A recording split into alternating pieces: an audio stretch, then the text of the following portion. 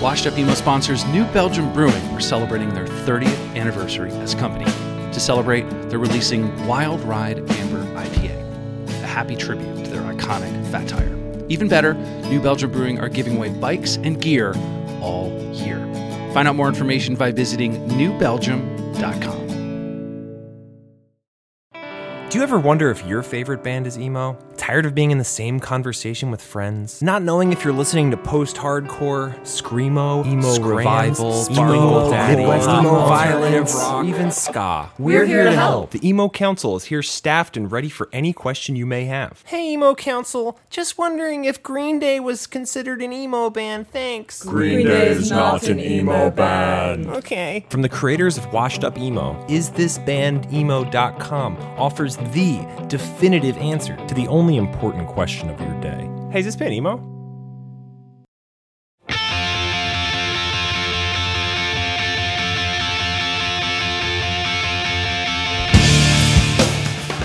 Hello and welcome to episode 162 of the Washed Up Emo podcast. I am Tom Mullen from washedupemo.com. And today we welcome Scott Hobart, singer, guitarist, and lyricist for the band Giant's Chair. Giant's Chair are a Midwest band that in the early 90s influenced many in the scene we know today. Starting out in the legendary Caulfield Records, Giant's Chair have been on and off over the years and continue to be talked about when this genre and era is mentioned. Now, they're about to release their new album, Pre-Fabulon, on December 6th on Spartan Records. If this is in the future, it is now on streaming services. I think I giggled and laughed more than any episode with Scott as we talk about the band's history, his kids, his day job, and the new album, Pre-Fabulon. I really hope you enjoy. If you are a Patreon supporter out there, that literally means the world. I cannot believe that you spend money to help me support this show and this podcast that I do in my spare time. Thank you, thank you, thank you. If you want to support, head on over to patreon.com/washedupemo. This is episode 162 with Scott Hobart from Giant's Chair.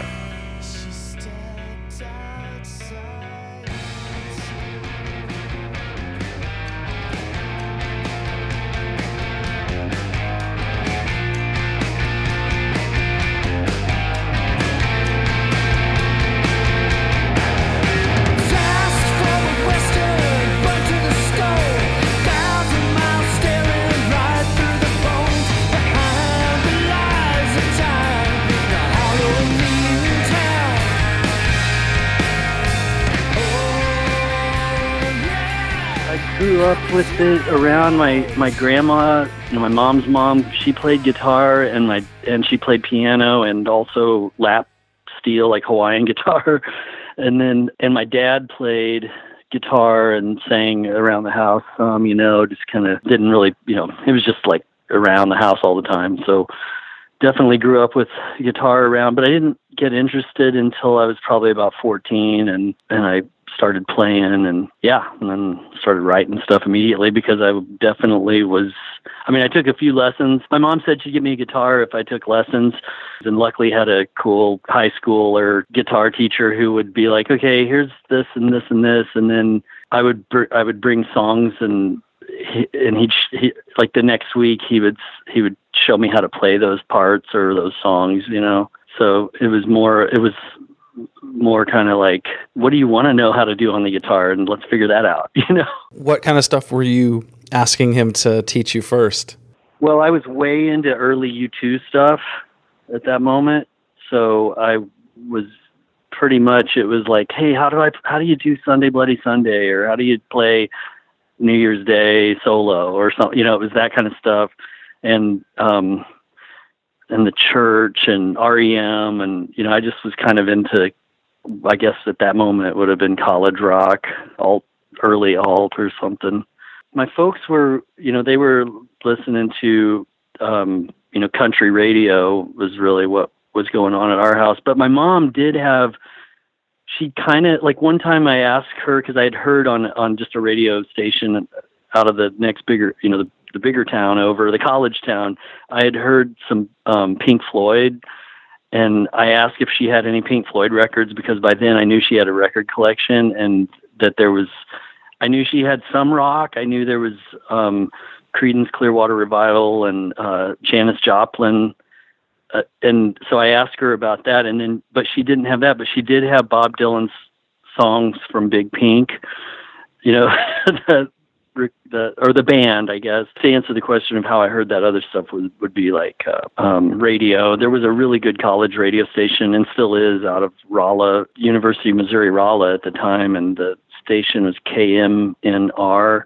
They always were playing crazy stuff all the time at all hours, and so you could kind of get that. I was also into skateboarding and stuff, and my friends in that town, the college town, who were skating, were listening to a lot of other stuff that I got my head around too, Descendants and they had bands too, and so they had punk bands or whatever, just thrown together and stuff. So I kind of started getting a feel for that, and then I had a girlfriend from early on who I traded a British flag bandana for. She was from Maryland. She had come out.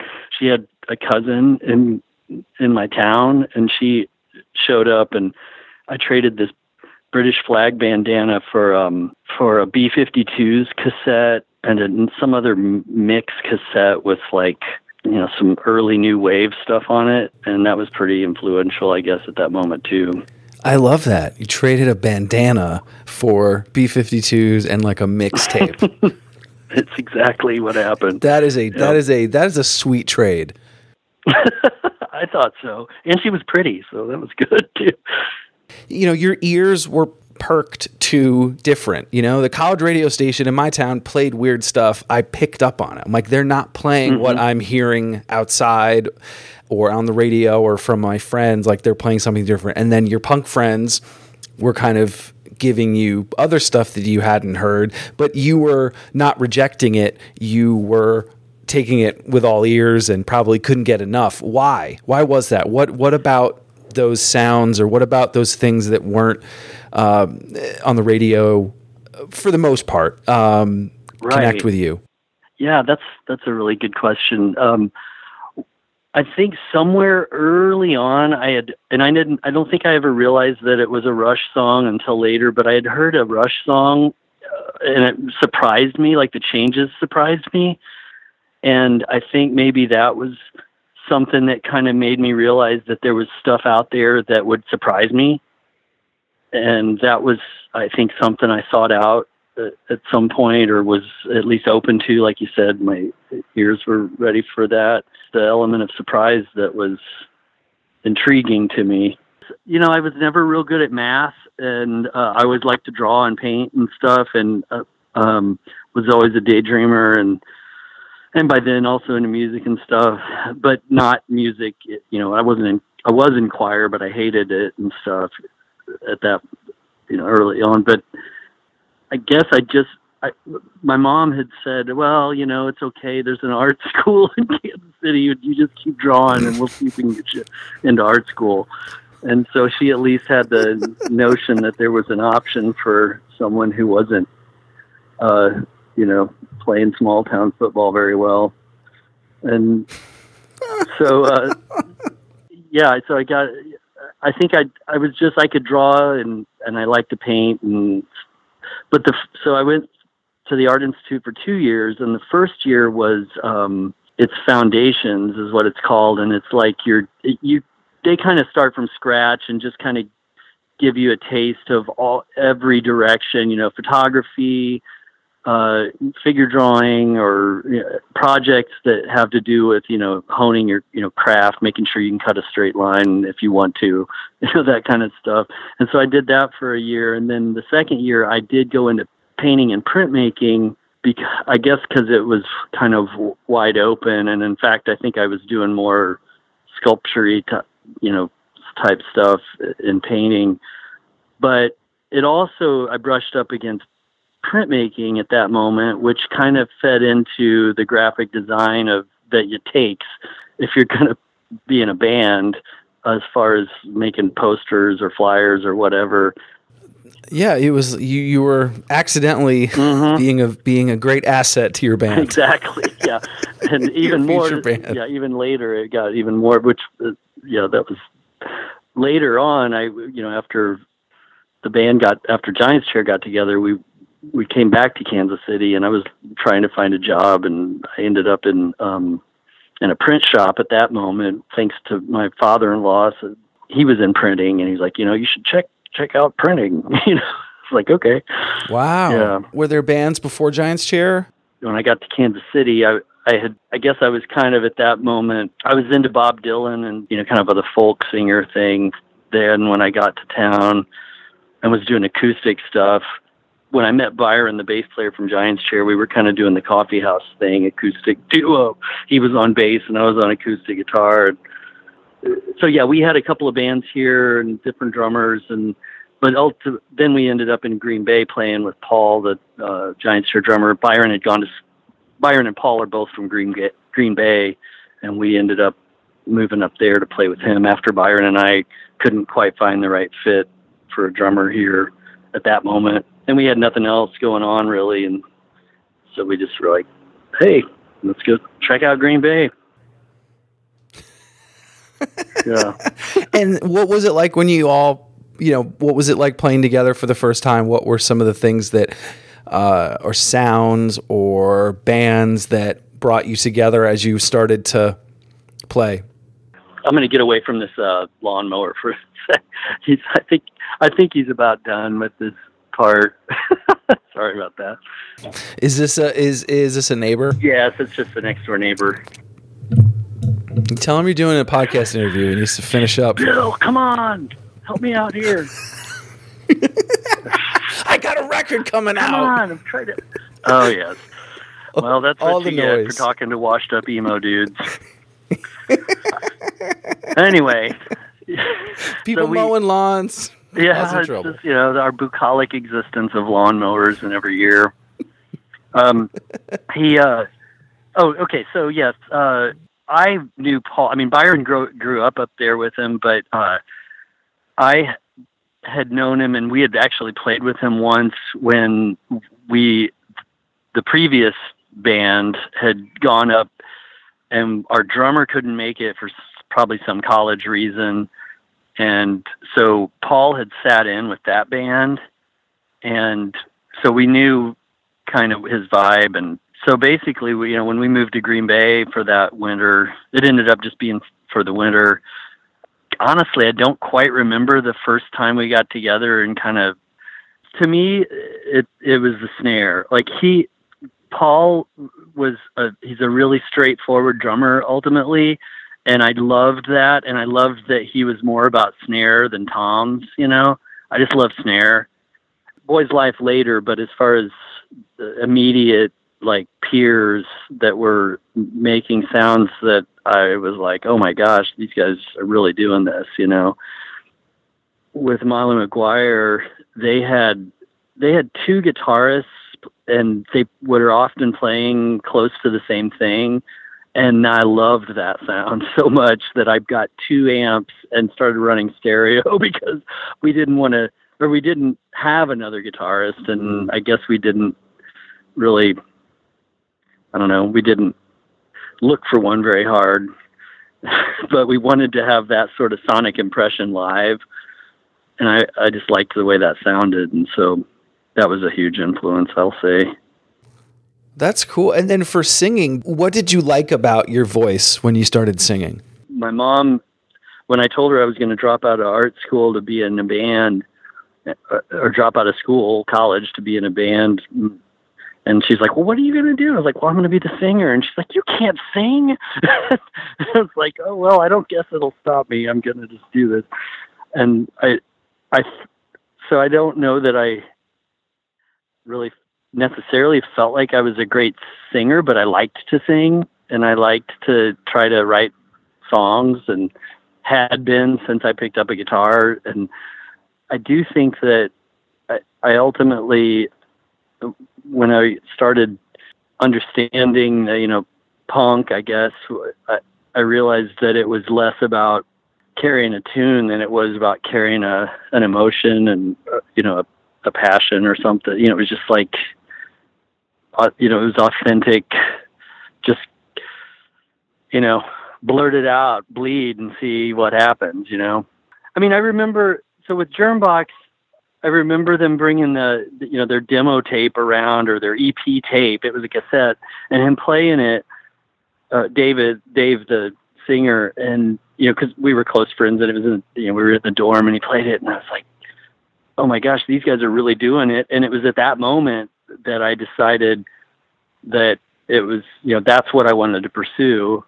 And so then later on, when bands like Season to Risk and Boys Life were really, hey, they're in LA tonight, or they're in Wichita tonight, so that kind of thing was, again, it was just like up in the ante, and it was like, well, we can do this, and it's in reach, and we can be a part of this, or we can get out there too, and just, be a band on the road. That we're ultimately a bunch of romantics, I think. And we just, loved the idea of being able to try to, live the journey dream. Right. But that time, like, that was attainable. You had a 7-inch in your hand. Yeah. You might have had some T-shirts, and you drove, and there was hopefully the kid answered the phone at the payphone that you called from at the gas station, and you showed up, and hopefully there were people. But I think what I'm getting at, and I think there's sort of a difference then and now, which I think happens in every scene, but I think this scene was a little bit different because the internet started to, take hold at the end of your first sort of iteration of Giant's Chair. But I think those inklings were there of things getting faster and stuff changing. But then it was still it felt slow, even though at that point you didn't know anything faster. Right. But now it seems slow. But I guess the question is, connecting with bands, meeting up with Christie Front Drive or Ethel Meserve, or, getting with Caulfield Records. Like, it wasn't like you and I emailing back and forth to get this like time set. It was a letter. Yeah. It was a phone call. Yeah. It was a voicemail. Oh yeah. That's so huge. Yeah. I remember, we would, a long time of sitting at a table at the Giant's Chair house where Boys Life practiced and Season to Risk and us, putting together the packages and being on the, leaving yet another 3 messages with all these clubs going across, and then Boys Life had gone through, they had achieved a tour of the whole United States. And we were then calling, like, they would be playing these places, and we would call like a day or two later. I would call while they were on the road and say, hey, we're going to be coming back through with Boys Life on, next month, or 2 months from now. Anyway, but all by phone, right? Yeah, phone and mail, much slower. So thank goodness for the internet, I suppose. How did you get in touch with Caulfield? Oh yeah, so through the guys from Germbox, they had, I think they did a 7-inch on Caulfield, and then we also had seen Sideshow. I mean, they were out and about doing the, touring too, which was they were heroes, and we had seen them at a couple of places around the Outhouse and some other place. And so, I mean, it was just, I think we sent a demo tape probably to Bernie, and then I just remember we were in Green Bay. We had recorded. We had made our own 7-inch, the Hot Boy 7-inch, and we sent it to him. And then he was like, "Yeah, I'll pick this up. And then would you guys want to do a record?" And we were like, "Yes, of course." And so we were in the process of writing this, the full record batch of songs, or a full set batch of songs, I should say. Was mostly the idea was just to be able to play for a show. And so, yeah, I mean, it was so exciting whenever he called back or left a message. I think is probably what he did, was, just to get that message of, yeah, let's do this. And to have someone who you were looking up to already, and because they're in a band, but they also happen to run this label and they're willing to help you get a record out, that's pretty magic. Yeah. Do you remember any reviews or things back then that helped get the name out there or help Giant's Chair? Let's see, I think we had something in Flipside that made us feel like we'd gotten somewhere, gotten some traction.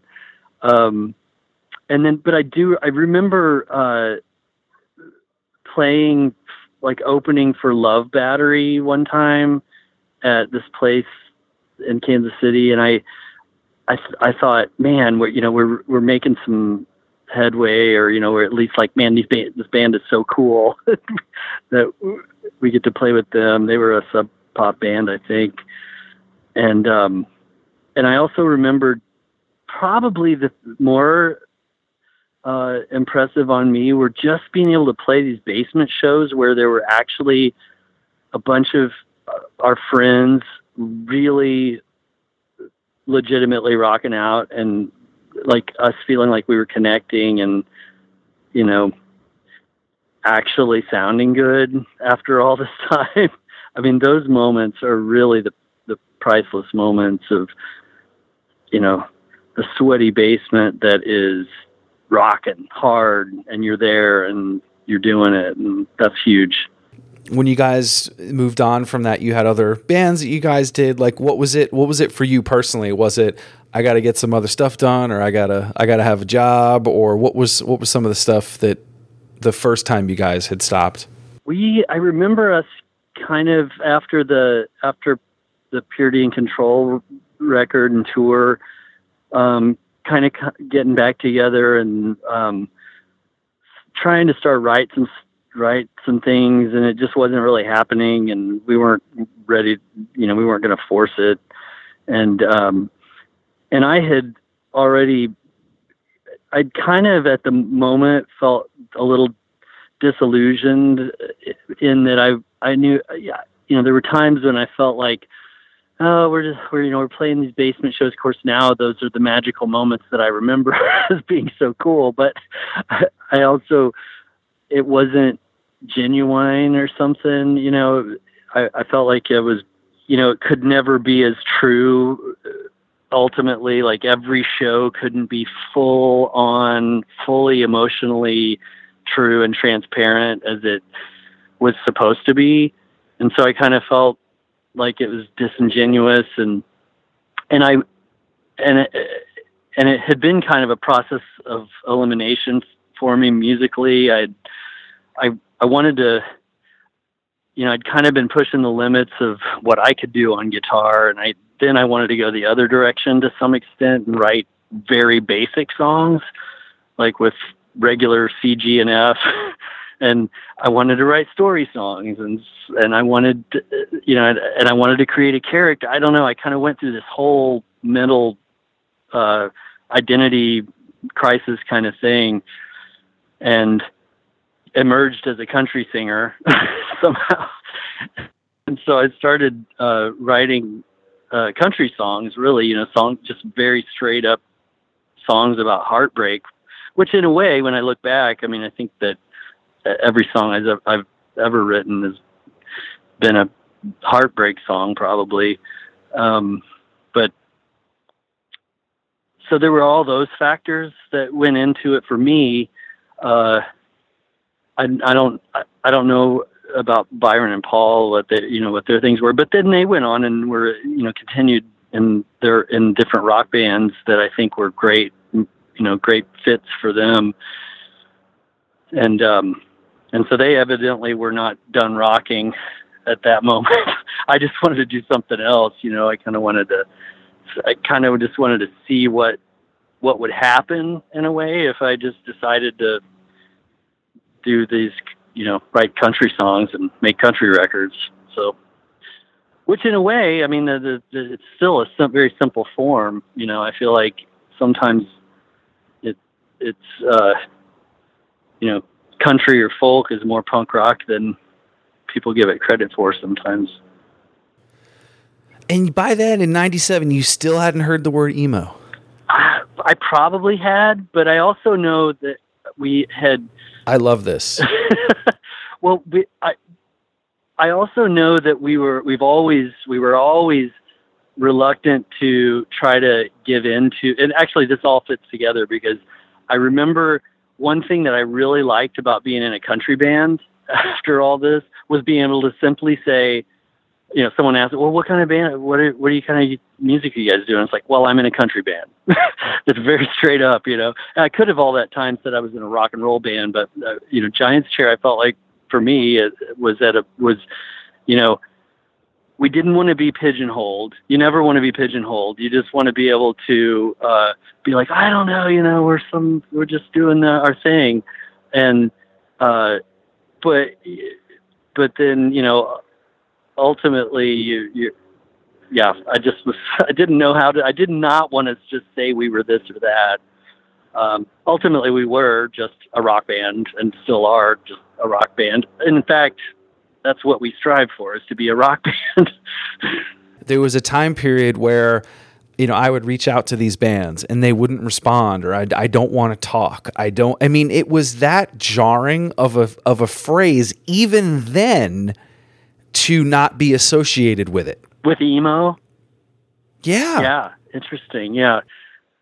I mean, to me, it's funny because my rock or my country band drummer at one point, we were on the road years later, and he was asking about Giant's Chair, and we were saying, well, I guess we were considered emo, and he's like, well, that doesn't make any sense. I mean, all music's emo, everything's emotional.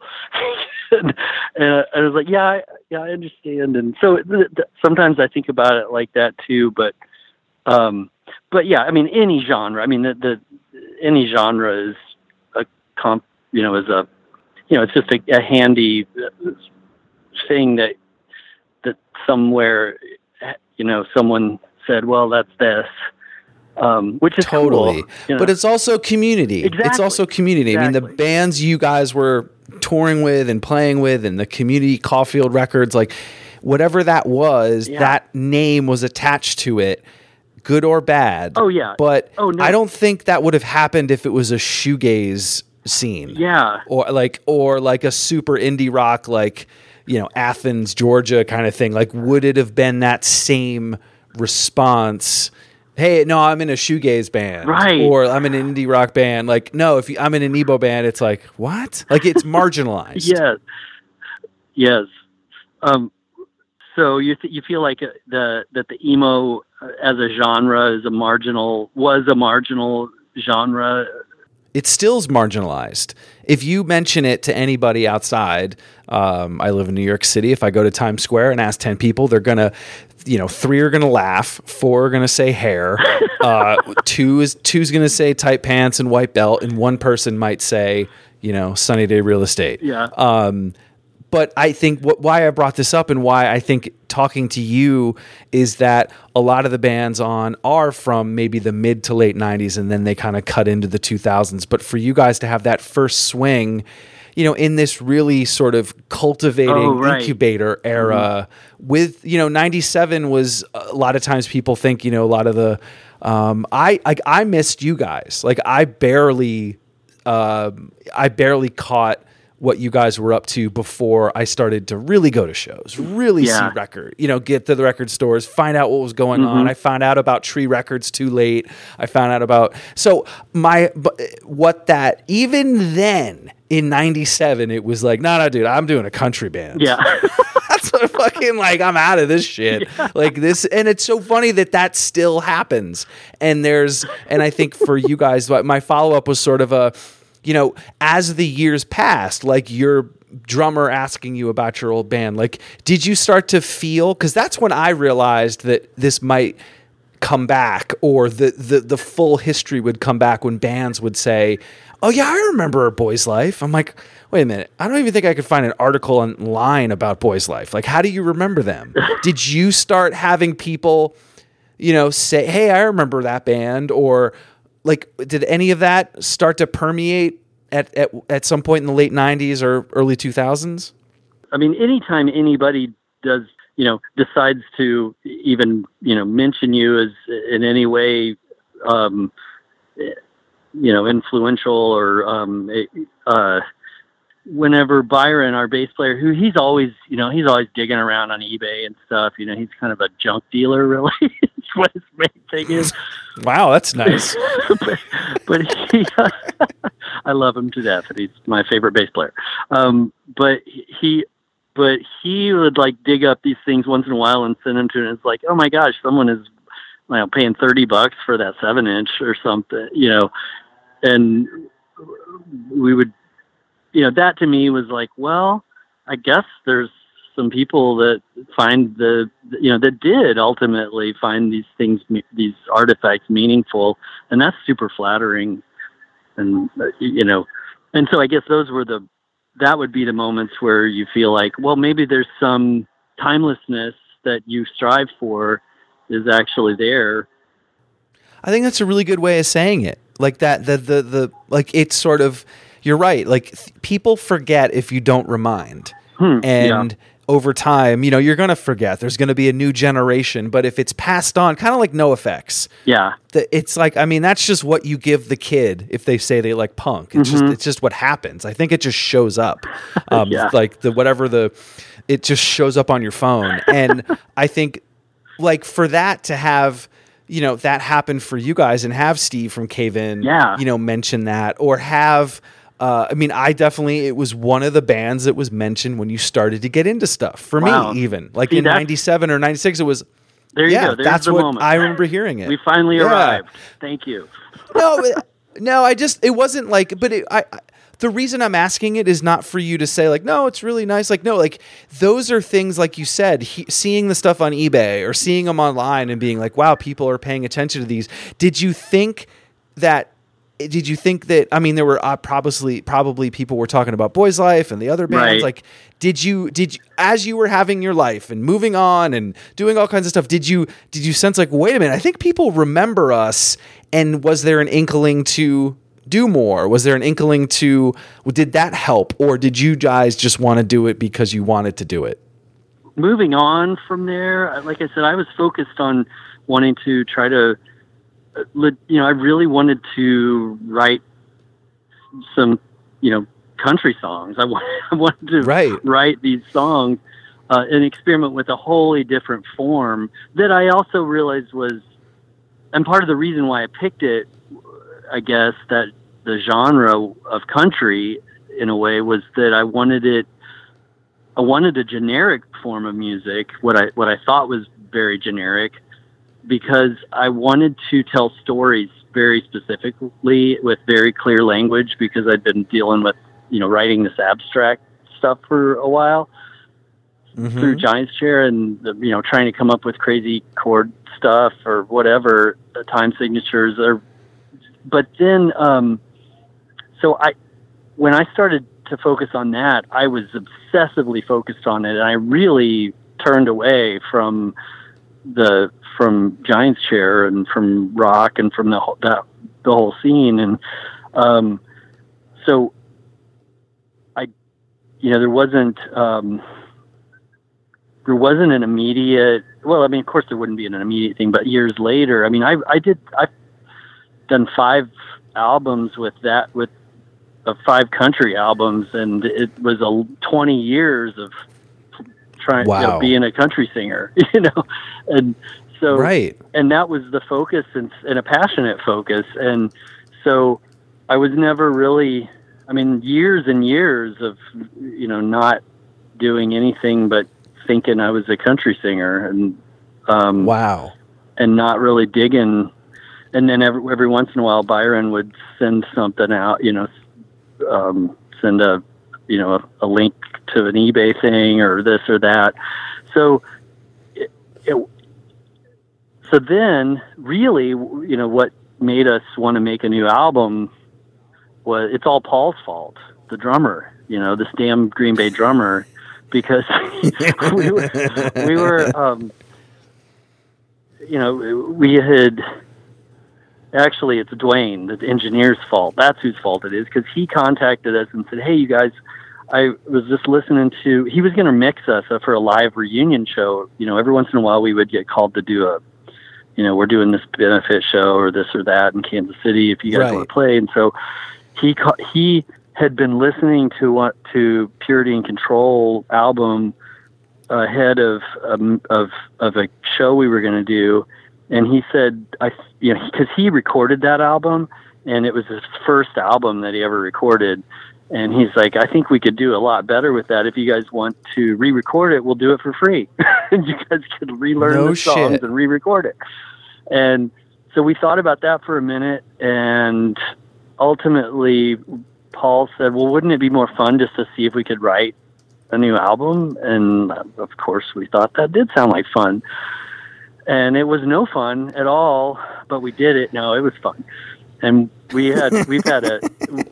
so that's how the record, how this record came about. We just kind of dove in, and it took a lot longer than it used to take to put a record together, because of course we're all trying to pay bills and raise kids and stuff now, but damn it, we did it, and we're proud of it. I love that. And I think that was obviously, that was my next question. I think you guys getting back together and, you're blaming everybody for it, which I love. But you doing the country stuff for so long, like getting back in there, you had done, I know, the one-off reunion stuff, but getting there again and being like, okay, we got to write. Yeah. What was did you feel like you were 20 again, or or in your 20s, or did it feel just like home? Well, it's funny because in a way, I was getting tired of writing country songs too by now, and so I thought, well, this is kind of cool. I mean, I've done some side projects of crazy guitar stuff for theater things here in Kansas City. I also work in theater, and I build sets for a children's theater here. And no way! Yeah, that's my job. And that is your job now? Yes, that's my job. That is so cool. Okay. So building sets, and I have a family friend that does it for TV shows in Chicago. Awesome. They do, whatever the all those TV shows that need the crazy sets and stuff. Yeah, they build all those, and it's like Chicago Fire, or whatever those show, TV shows, series, TV shows. Oh wow, yeah. But that kind of someone will be like, oh, how did it, where did you get that? And I'm like, no, we built this. Yes, that's right. Yeah, that's exactly what I do. From nothing. Yeah. I have. Oh, that's cool. I've done weird guitar projects. We did at the theater, we did an Edgar Allan Poe thing that I designed the set for, built it and painted it, and then did live guitar weirdness for the show every time. Live underscore. And then there was another one. We did Night of the Living Dead at some point where I was like a zombie doing weird guitar stuff to just in the meantime. So and other kind of soundtracky things I had done over the years. So I still was playing electric and still dabbling in, just creating stuff in that world. So it wasn't that hard to get back and just sit on the couch really and start coming up with these guitar parts. Which is the way we always wrote. I would bring I'd say, hey, I kind of got this and this and this, and then we'd just kind of try to mash them together and see what Byron and Paul threw down on it. And so that part, I love that, that back and forth of you want it really simple, not simple, but you know what I mean, yeah. CFG. And then you're like, okay, cool. I want to get a little angular and a little weird and cool. Theater's perfect for that. So I'll be weird with the theater. And then you're weird with Giant's Chair. Yeah. What are you going to do? I mean, you're just going to keep doing it. I'm a lifer. Yeah. The music came, I'll say pretty easily. I mean, like I said, it did take much longer than it used to come up with enough songs for an album, but the music was pretty easy. The lyrics, though, coming back to being a rock vocalist after doing this country character really for 20 years, That was a thing. I mean, it wasn't that it was hard to, it's not like you're trying to sing, it's not like I have that I'm trying to sing in a different style. I mean, the country stuff is very much a style, and it's a traditional style, and it's, it's a vocal tricks really in a way, but with singing with Giant's Chair anyway, and I guess emo or rock, like I said before, it's an emotive, experience that, you're just really expressing more, that's the thing. It's more full expression than a style. I mean, maybe that makes it a style, but you're not conscious. Yeah. You're not as conscious, it's not as conscious of a type of singing. I think ideally, I mean, that's the truth of it, if you're trying to be truthful. And then, but lyrically, so writing the guitar was not bad. Just kind of belting out these, the words are not bad, but really deciding but writing the lyrics was definitely a journey, because, I'd been writing so straightforward for so long now. And I love abstract poetry, I guess, or, writing that way. And just kind of throwing stuff at the wall and seeing what sticks. But I wanted to have a little bit more cohesion, but without necessarily telling straight up stories. So it's been, I'm not sure what happened. I feel good about what we put down, and I'm, proud of it. And I think I like the images, and I hope it's got something that, someone gets something from. I feel like it's good, but it was a journey, definitely. You're happy about it. That's good. Yeah. That's what matters. So talk a little bit about the record. And it's called Pre-Fabulon, right? Yes. So Pre-Fabulon, is there anything, any songs in particular worth mentioning, or things for people to listen out for, when they hear it? We are definitely in a more angsty time than we have been for the last, 15 or so, 20 years maybe. And I really feel like when it, it just happened that we were writing the rock record, I felt it more than I was just probably ready to write something with this kind of energy. I mean, I do, speaking again lyrically, I think it does veer into, some political stuff here and there. And I'm frustrated, I think it's just driving me nuts, this everyday ridiculousness. And, so I don't know. I mean, I don't know that I would, I don't want to lead anybody's emotions as they're trying to listen to this record. I just hope they would listen to it and, like to rock out to it. And I think it's a good record, super loud. That's what we go for.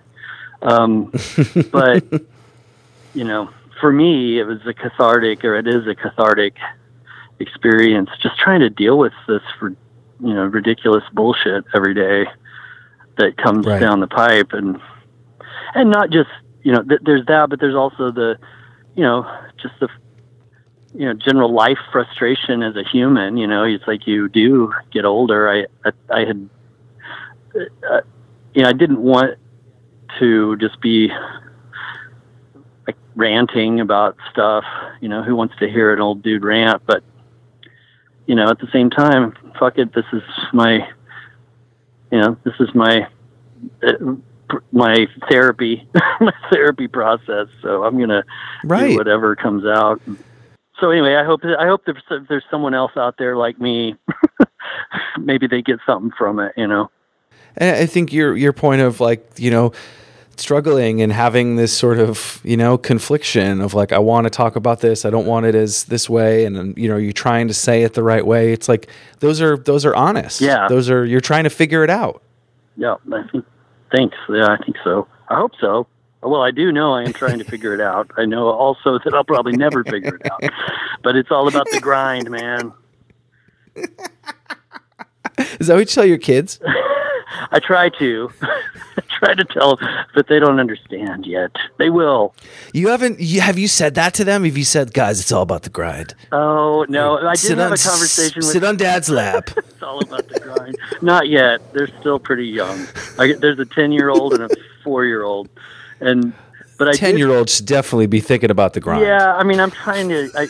I don't want to scare him off from mowing the lawn, but he's starting to mow the lawn, and I just try to, I don't want to, push him too hard with, on the language front just yet. But I did. Right. But yesterday I did have to talk to him about.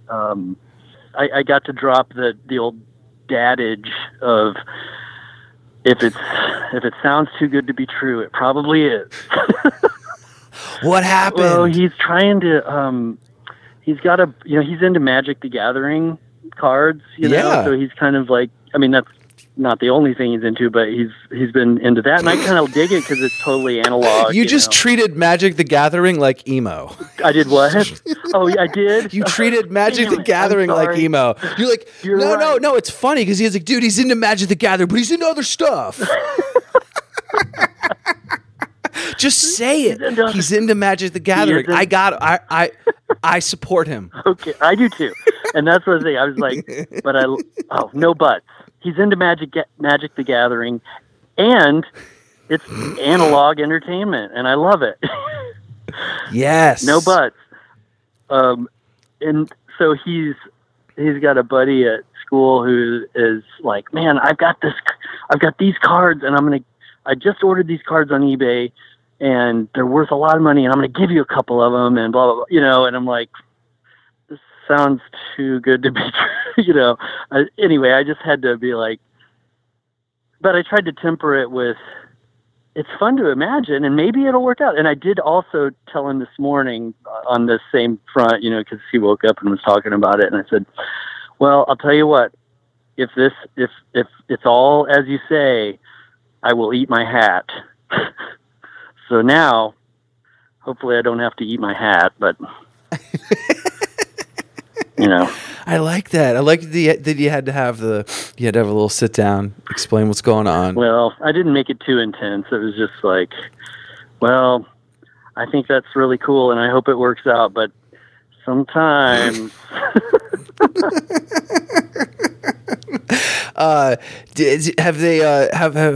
Has he asked about your band? Has he asked about like, hey Dad, I heard you in an influential mid-90s emo band? No, he doesn't really care.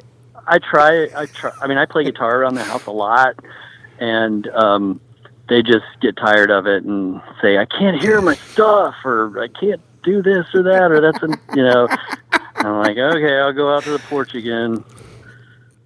And so, is that more on the country songs or the emo songs? Well, it's kind of, I don't know. It's kind of back and forth. It just depends on whatever I'm messing with at the moment.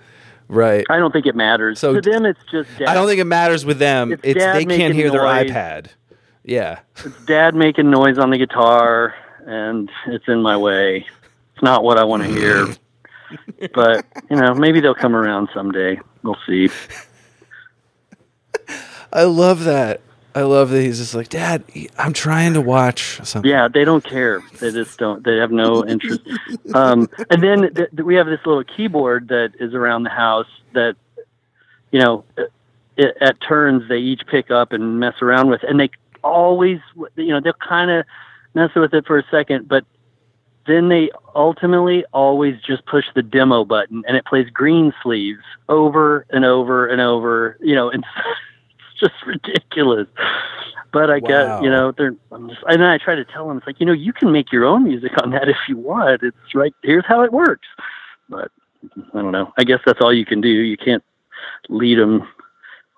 So I think, my role as an uncle and cousin and a niece and nephew, my job is to make sure that they listen to good music and that they understand that there's music after radio. And that's my one goal in life, like just to make sure they understand that. That's huge. I think that's all you got to do. I think no, that's what you got to do. You got to just make sure that he knows that the radio is not it.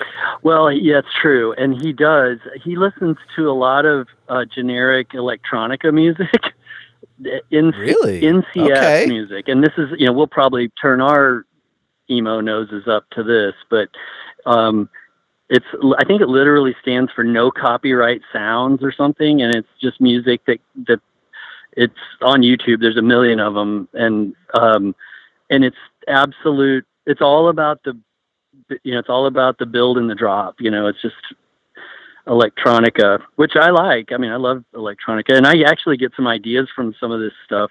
I wish I could get Paul to be able to play some of that Boots and Cats stuff once in a while, but.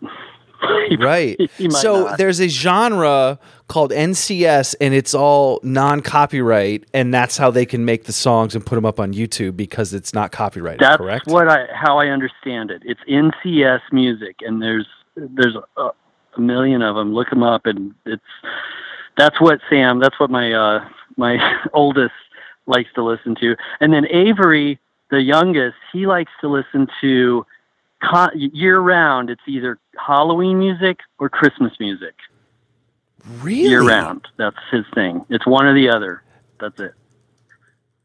Wow. So car rides. Yep. That must be an interesting mix. It is. Like, I bet Spotify has no idea what to do with you guys. I don't know. So we just have to rely on YouTube. So you listen to music through YouTube? Yeah, a lot. That and Pandora. Nice. Yeah. And yep. Because Pandora's just kind of set it and forget it for Christmas. Yes, so. Yes, for sure. Avery wants Christmas, so just hit a button and good to go. Yeah, unless he's doing Halloween that day. And he will listen to of course. Then we go to Nightmare Before Christmas, which is the ultimate mashup between the two, and then so he listens to remixes of This Is Halloween and stuff. That's good. Wow. Yeah. He is deep on those holidays. He is. He is. So that's how to get to Avery as a music industry person myself. I just need to have my artist make Halloween songs for him. Oh, yeah. Yes. You got could it. I'm on it. Definitely make that happen.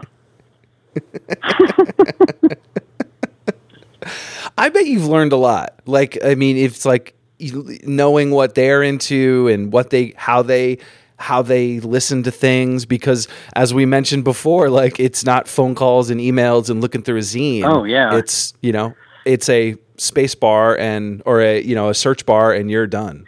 It is. It's true. I mean, I don't know how much more ignorant I would be without these kids leading the way. And I appreciate it, really. I mean, I know that I'm an idiot in general, and so it's pretty good to have these little gurus come into my life. Well, you made them. Yeah. All right. Yep. You're not an idiot, Scott. You made them. Well, we'll see. I don't know who made who.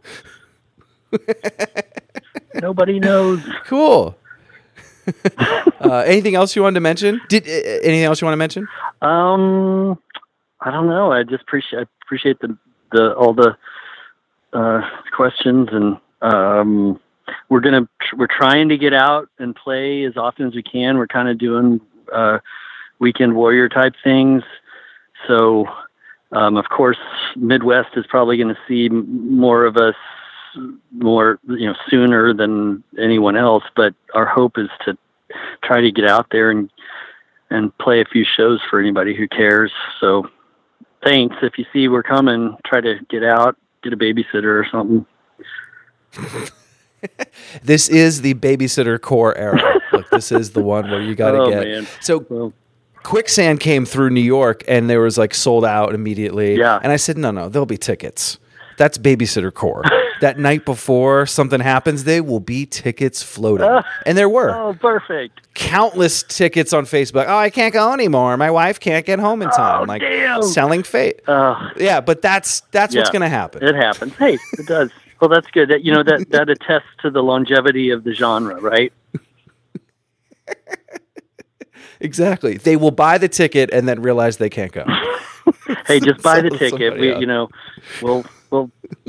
We'll deal. We'll just assume we'll assume every empty seat was at once purchased. Yes, that's it. Wow, seated venues for Giants Chair. Wow, that's big. That's right. If it's an empty house, it's a full house, really. And thanks to everybody who's, if you're waiting and have been so patient, because this has been taken forever, but we've finally got some things in the works, and it's coming. The presses are running, so You know all about that? a little bit. Not much. Paul actually took the reins on this one. Oh, he did. Okay, as far he let as you. the technical side of it. I made some artistic decisions, but he's the one who knows. We'll just how leave you to the numbers work. kids' theater. Do what? We'll just leave you to the kids' theater. Yeah, the Coterie Theater in Kansas City. It's a thing. It's a huge thing, and I'm proud to be a part of it. We do a lot of cool things. It's all ages theater, I should say. It does. We do.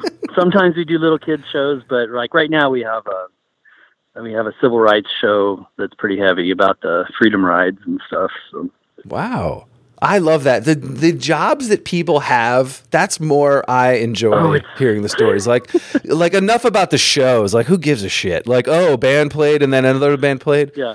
Yeah, nothing. You wait for 45 minutes, or you wait all day for 45 minutes, and then you're done. No, what's cool is, oh, you're a JV high school girls basketball coach. Tell me all about that. Exactly.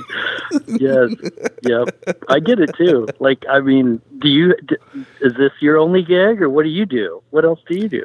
I work in the music industry. I work at Atlantic Records. Awesome. But I've worked at punk and hardcore labels, and I've been in the label side, and I stopped making music myself years ago to be on the biz side. Yeah. So yeah, this is my fun. When I get home from work, I do Washed Up Emo. That is awesome. But people do think it's my full-time job. Hey, you sound like it could be. I'll send, if I ever make a buck, I'll send it your way to help pay your first paycheck as this guy. I'm good. See, that's the thing about, actually, that's a really good tie-in. Like, I don't make money on this. I don't need money. Yeah. I don't want money. I have some people Patreon me to pay my server and some, things that just sure, if you want to put money toward it, but I don't outwardly, say you have to pay me or this podcast stops, but it keeps it level. It keeps it real. If that, totally. I don't need to feel oh fuck, I need to do 5 episodes this month to make my number or something. And I think for your era, and obviously, as it got later, there was a pressure to sound a certain way or to be. But I think, yes, you guys still wanted to make records and sell them, and Bernie at Caulfield wanted to sell them. But I don't think there was the public eye on you in that time period to make it. Yeah, exactly. Right. Totally. Yeah, so then it really is all about, the passion of it. It's like you do it. You do it because you want to, and because you're driven, or it's in you. Whatever. I mean, and that's the truest place of all. But that's the thing about that. I think the emo. We didn't talk about it, but sort of the time when that word got popular. Mm-hmm. If there weren't kids showing up, would they still be doing it? Yes, a bunch of them, and definitely for the 90s too. If no one showed up, maybe that band stopped. Right. But I do think there's a group that was just no, we just kind of have to do this. This is what we're doing. It's funny. I see this too. We're starting to play these. We're trying to play just all ages situations, and it's so refreshing and so sort of a revival for us because. There are these art spaces or, whatever. And of course, they have their, quirky funkiness that is frustrating, if it's I don't know, so-and-so's supposed to be here. Oh, I don't know. I'm running the show tonight, this kind of stuff. But it just exactly is absolute bootstrap rock and roll of, creativity. And these people and these kids in these bands are making sound because they want to make sound and they want to push the limits and see what they can wrench out of themselves and their instruments. And it is so cool and it is so inspiring, and it's still happening. And Yes. It's so cool. I mean, and it will always happen. I mean, people make things, that's what we do. We just have to, grind along and make noise, I guess.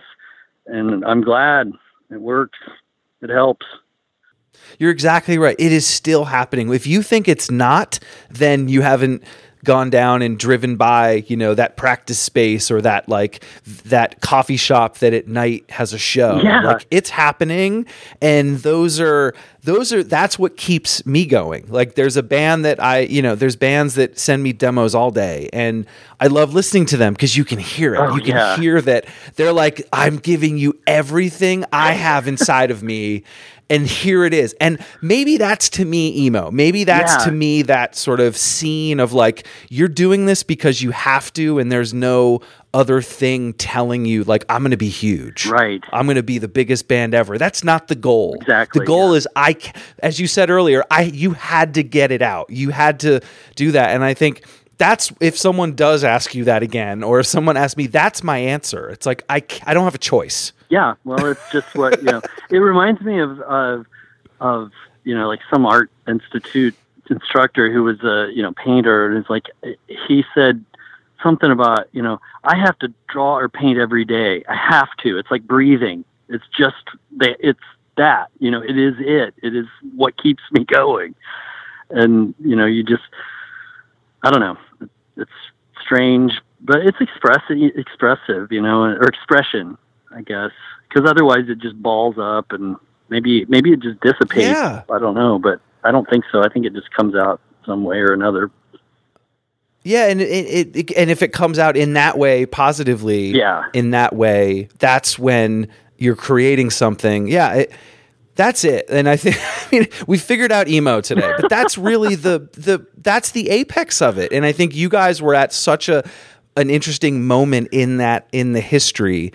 And to be able to cultivate that, and for you guys to be around and be able to still be friends, still alive, still be friends, and make music is almost a miracle and in itself. And it's like you guys are taking full advantage of it. And I think it's awesome you guys have a new record, and you should continue to make music.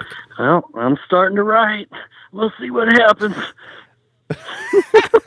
I love when you answer the dad way. Like, you've got this like, well, Tom, Dad's going to bed, but I'm going to maybe write a couple things. I'll be out here on the front porch with my git fiddle. If you need me. Oh, I love that. Sweet. Scott, this was fun. I hope you had fun. I did. Thank you, Tom. It's so cool. And I thank you for doing it, and thanks for putting it up and all that. And I'm just stoked that you guys are still around. Yeah, here we are. Same old crusty dudes. Why not? Why not? Why not?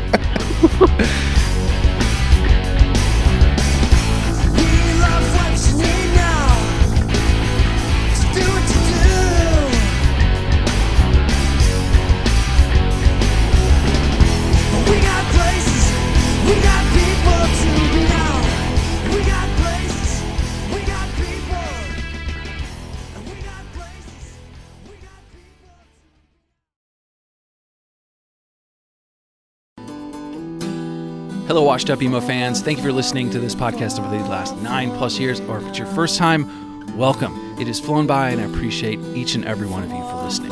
And for this current episode you're about to hear, I do have a favor of you. I have some books out right now called Anthology of Emo, and Volume 2 was released last fall. I really think you'll dig it if you haven't heard of them. It features guests from the podcast, including Jim Atkins from Jimmy Eat World, Chris Conley from Saves the Day, Travis Shuttle from Piebald, and John Bunch from Sensefield. I've also reprinted Volume 1 so you can order both. Check out the DIY publishing at anthologyofemo.com.